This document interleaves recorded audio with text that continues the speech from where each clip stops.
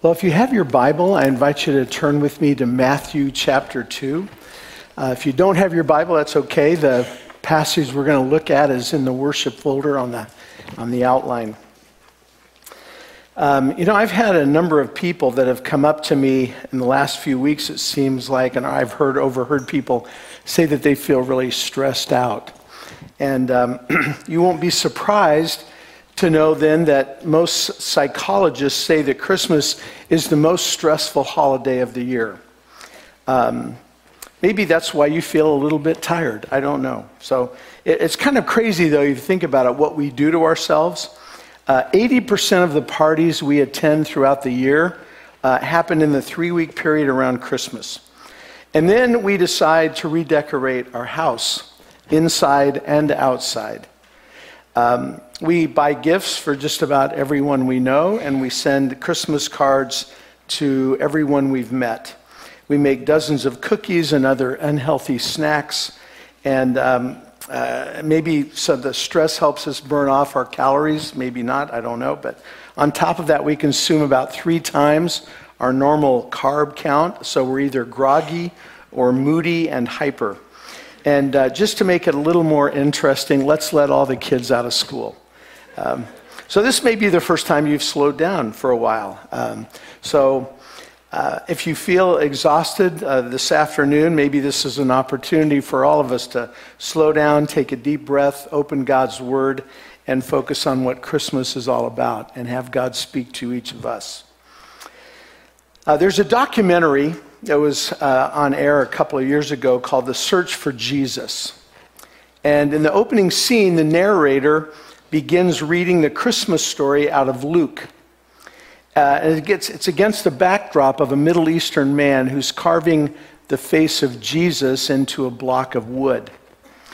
And the narrator says this. He says, "Hello, we've been searching for Jesus," as reporters, that is, because it's an irresistible story. And whatever your faith or religion, there's simply no denying the extraordinary influence that Jesus has had and that he does have in people's lives. He has in our lives. So I want to read from Matthew chapter 2, and again, you've got it on your outline or follow along in your Bibles. So starting at verse 1, "After Jesus was born in Bethlehem in Judea, during the time of King Herod, Magi from the east came to Jerusalem and asked, 'Where is the one who has been born King of the Jews? We saw his star when it rose and have come to worship him.' When King Herod heard this, he was disturbed, and all Jerusalem with him. When he had called together all of the people's chief priests and teachers of the law, he asked them where the Messiah was to be born. 'In Bethlehem, in Judea,' they replied, 'for this is what the prophet has written. But you, Bethlehem, in the land of Judah, are by no means least among the rulers of Judah. For out of you will come a ruler who will shepherd my people Israel.' Then Herod called the Magi secretly and found out from them the exact time the star had appeared. He sent them to Bethlehem and said, 'Go and search carefully for the child. As soon as you find him, report to me, so that I too may go and worship him.'" So this is God's word. So why does Matthew give us all these details? Well, I think there are some important truths for us to learn from these verses. And the first truth is that, like King Herod, we are all naturally God's enemies. Verse 1 talks about the wise men coming before King Herod. And in verse 2, they ask, "Where is the one who has been born King of the Jews?" Now, when you come into someone's palace and say, "Where is the king?" that is at least going to agitate, if not really upset, the person who is currently on the throne. Verse 3 says that Herod was disturbed. The reality is that he must have been livid. I think that's one of the greatest understatements in the Bible. History tells us that Herod was an extremely violent person. Even considering violence was more or less a part of the culture. He killed many members of his family, of his official court, just to make sure that his authority wouldn't be challenged.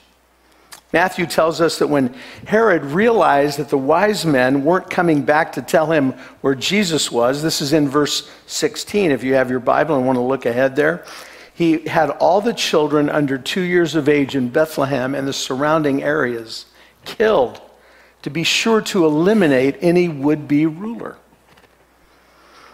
So I know I don't like to necessarily think about this, but Herod's response to the birth of Christ is really a picture of my heart and yours. Only one person can sit on an absolute throne in our lives. And Jesus makes that claim over our lives.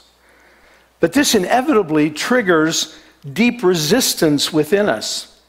In Romans chapter 8, verse 7, it says that at the core of who we are always hostile to God. That's who we are in our nature. At the center of our lives is this impulse that says, no one tells me what to do.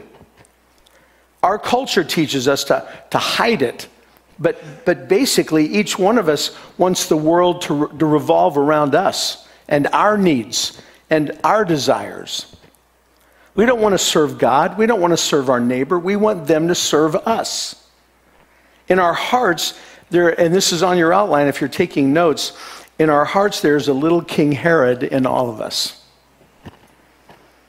who wants to rule and who is threatened by anything that may compromise our own omnipotence and our own sovereignty over our lives. We want to be our own absolute king. We want to create a God of our liking. And we want to mask our hostility toward the real God who reveals himself as our absolute king. In Romans chapter 7, verse 15, the Apostle Paul writes, what I hate, I do in my flesh, he's talking about. When the Holy Spirit takes up residence in the life of a believer, the flesh continues to serve sin. There's this internal struggle. Our spirit wants to seek after righteousness. And so Jesus said it this way, the flesh is weak, but the flesh is indeed weak, but our spirit is strong within us. That's our natural nature. Is that something that you recognize in your own life? The spirit indeed is willing, but the flesh is weak. We all struggle with that. A second truth that Matthew wants us to see is that the wisdom of this world can tell us about our problems, but never about the solution. Because ultimately the solution is a spiritual one, and the world doesn't get that. So here's a question. How do the wise men know Jesus' location? Well, verse 1 talks about the wise men from the east who come to Jerusalem while Jesus is still an infant in Bethlehem. And we know that many of the intellectuals of that day were astrologers. At the time of Jesus' birth, there was indeed something miraculous that happened in the skies. We don't know exactly what it was, but we know that it says in verse 1, the wise men saw it and they came to Jerusalem. Notice they didn't go to Bethlehem. They went to Jerusalem. So what led them to Jerusalem? What led them from Jerusalem to Bethlehem? Well, it's not the star. It's the scriptures. It's God's word. The star appears and they think maybe a great ruler is supposed to be born in Judea. And they go to the biggest city. They go to Jerusalem. They don't follow the star to Bethlehem. In the end, stars can't take you anywhere. The wise men go to Jerusalem and they ask where to go from there. In verse 3 it says, all the people's chief priests and teachers of the law point them to where? To the word of God. They point them to the prophet Micah. Look at verse 6, quoting Micah. But you, Bethlehem, in the land of Judah, are by no means least among the rulers of Judah. For out of you will come a ruler who will shepherd my people Israel. And so you have this again on your outline. Worldly wisdom told them they needed a king. But the world's wisdom couldn't tell them how to find the king. So what did they do? They went to the Word of God. They had to go to the Word of God. It had to be revealed to them from Scripture. You know, all kinds of secular studies have been done that tell us our problems. What's wrong with us, what's wrong with our relationship with other people, what's wrong with the world. But the secular studies can't teach us how to pray. They can't teach us how to offer forgiveness to other people, how to receive forgiveness. They can't teach us that. And so the wisdom of the world is inadequate. It's obvious that we have big problems, that we need help. Just look at the news. But there must be faith. That's how we respond to God. God speaks to us through his word, and his primary message from the word is what we've been singing about tonight, that God has come to us in his Son to save us from our sins. And so how does faith grow?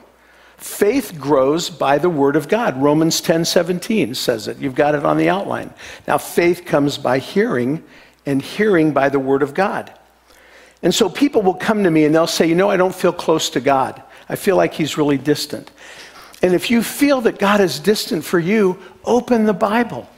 Open God's word and read God's word. That is how God speaks to us, through his word. And we speak to God through prayer, so you can pray back to him the words that you're reading in God's word. And then a third truth that Matthew points us to, number 3 on your outline, is that Jesus shows us the superficiality of what the world offers. Mary and Joseph aren't sent to the city for Jesus to be born, with all the sounds and smells that are associated with the city. But they're sent to a stable with all the sounds and yes, the smells that are there. And having grown up in Kansas and worked on a farm and worked in barns, I can tell you the smell is not very nice. But Jesus could care less about creature comforts. Even the location of his birth points to his humility. And who comes to Jesus' first birthday celebration? Well, we know the wise men are there, the Magi. And we read in Luke 2 that the shepherds were there as well. As far as the Jewish nation was concerned, all the wrong people were at Jesus' first birthday. The shepherds were social outcasts. They were the social outcasts of the day. The wise men were Gentiles who didn't understand anything about God and his word. None of the people of influence were there. Think of what the world values. The world values beauty. The world values influence. The world values money. And think of Jesus. Basically, he did everything wrong according to the world's rules and everything right according to God. What Christmas challenges us to, and again on your outline, is to look at the superficiality, the utter superficiality of everything the world offers. One consultant to high-level executives said this: achievement is the alcohol of our time. It's like an addiction. The more you achieve, the more you feel power, and the more you want. Jesus was the opposite of that. Everything about his birth and life points to the triteness of the world and everything that the world has to offer. Listen to what Jesus did from one paraphrase of Philippians chapter 2. He says this: he set aside the privileges of deity and took on the status of a slave, became human. Having become human, he stayed human. It was an incredibly humbling process. He didn't claim special privileges. Instead, he lived a selfless, obedient life and then died a selfless, obedient death. And the worst kind of death at that, a crucifixion. So Jesus came as a humble, poor servant on your outline, and he offers his kingdom to those who have faith in him. Not to those who do all kinds of good deeds and try to earn their salvation that way. So do you understand that? Do you understand that the world gives you what the world gives you is just fleeting at best? And Jesus gives us something that lasts for eternity. And then a fourth truth that Matthew wants us to see in these verses is that the wisdom of the world is narrow and exclusive, whereas the gospel is for everyone. You know, I think it's interesting that Matthew emphasizes that the first ones to come to Bethlehem to worship Jesus are the foreigners from the east. There's a lot we don't know about these wise men who came, but one thing we do know is that according to the Jewish faith, they were unclean Gentiles. That's how Matthew begins his gospel, with these Gentiles coming and being accepted, and celebrating Jesus. And then how does the Gospel of Matthew end? The final words of Jesus are this: all authority is given to me in heaven and on earth. Therefore, go and make disciples of all nations. And so even though Matthew is writing to a Jewish audience, at the beginning and at the end of his gospel, he is telling us that the Messiah is for all the nations. It's for all the people, not just for the Jews. And that's us. That's what we can rejoice in this Christmas, is that the Messiah came for us as well. One of the prophecies of Isaiah is in Isaiah chapter 60, and it says, the nations will come to your light and kings to the brightness of your dawn. One of the things that the people object to about Christianity is they say it's too narrow, it's too exclusive. Jesus is the one who said, I am the way, the truth, and the life, and no one comes to the Father except through me. That is narrow, that's exclusive. That's what Jesus said. So how is the wisdom of the world narrow and Christianity open to anyone? Well, the wisdom of the world looks down its nose at those who are uncultured, at those who are failures, and says, the likes of you will never go to heaven. You don't deserve heaven. Trust me, none of us deserve heaven. But the gospel comes to anyone who has lost hope, this is on your outline, and says there is hope in the message of Christmas. And so, is Jesus your hope? If he is, praise him. If he is not your hope, then I would plead with you to turn to Jesus today, this Christmas, and find hope in him. If you've lost hope, then look to Jesus. The wise of the world don't believe that anybody can be saved. They just believe that if you're moral enough, you can be saved. If you're decent enough, then you can go to heaven. They will say, but there's some people that are beyond saving. A murderer is beyond saving. But what the Bible teaches is that there is hope for everyone, that grace is always greater than our sin. The gospel says that anyone, regardless of your past, who trusts completely in Jesus for their salvation can have it based on God's promises. And that means regardless of your past, regardless of how moral or immoral you've been in the past, regardless of how cultured you are, whatever it is for everyone. Christmas means that the King has come into the world. And one of the promises of the Bible is that Jesus is coming back. We don't know when he's coming back. He can come back whenever he wants to. He is God. But he is coming back, and he's coming back the second time as one who was coming back with power. And he's coming back to end all evil and all suffering and all death. So the first time he came in weakness as a baby, but the second time he is coming in absolute power. So God doesn't care who you are. He loves you. He doesn't care what you've done in your past. It doesn't matter if you've got deep, dark secrets that no one else knows about. I don't care how badly you've messed up. If you come to God through Jesus, not only will he accept you, but he will work in your life to make you like his son. That's his goal for us. And he's still doing that today. The Bible really is just a book of failures that God has turned into his successes. It's simple, but it's costly. There's nothing easy about the gospel or free about it. It was very costly. The cross was heavy. The blood that Jesus shed was real, and the price was extravagant. You can call it simple, you can call it a gift, but don't call it easy. Actor Kevin Bacon tells about the first time his 6-year-old son started watching some of the movies that he made. And he would see an amazing stunt, and his son would ask him how he did it, and Kevin would reply, "Well, I didn't do that part. It was a man who dresses like me and does the things I can't really do. He's called a stuntman." And his son seemed a little confused and realized that his dad didn't do the coolest parts of the movies that he was watching. And so he said, "So Dad, what do you do?" And Kevin said, he replied rather sheepishly, "Son, I get all the glory." And that's the grace of God in our lives. Jesus took our sin upon himself. He did for us what we could not do for ourselves. And we stand forgiven, and we bask sheepishly and triumphantly in what Jesus did for us in his glory.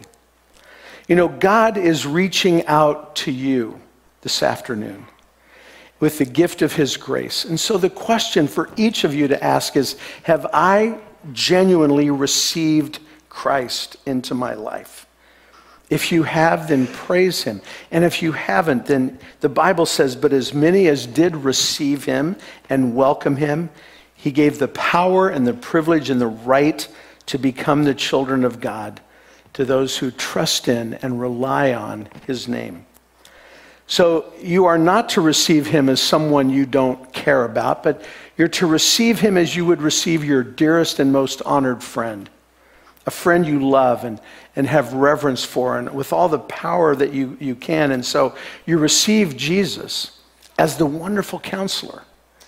You receive him as the mighty God, as the everlasting Father, and as the Prince of Peace. He has come to you today. Will you receive him? Let's pray. Dear Heavenly Father, we come to you today remembering how you have shown us that the wisdom of the world is foolishness. You've shown us that the many things that seem to be wise and enlightened are just turned upside down by the gospel. Help us all to realize how easy it is to fall back into the wisdom of the world and to only do the things that we think that we'll have the resources to do ourselves. If there's anyone here who's given up hope or feels hopeless or is in despair, Lord, or searching for something, it's just, Lord, that they would know that they can never find that apart from you. I pray that they would find that in you today, Lord, and we love you. In the strong name of Jesus, we pray. Amen. I have a friend of mine who was on my ordination committee, actually, who wrote something that I want to share with you as the benediction. He writes this: "Praise God for Christmas. Praise him for the incarnation, for Word made flesh. I will not sing of shepherds watching flocks or frosty night or angel choristers. I will not sing of stable bear in Bethlehem or lowing oxen, wise men trailing distant star with gold and frankincense and myrrh. Tonight I will sing, as we have been singing, praise to the Father who stood on heaven's threshold and said farewell to his Son as he stepped across the stars to Bethlehem and Jerusalem. And I will sing praise to the infinite eternal Son who became most holy, finite, a baby, who would one day be executed for my crimes. Praise him in the heavens. Praise him in the stable. Praise him in my heart. Amen." Merry Christmas.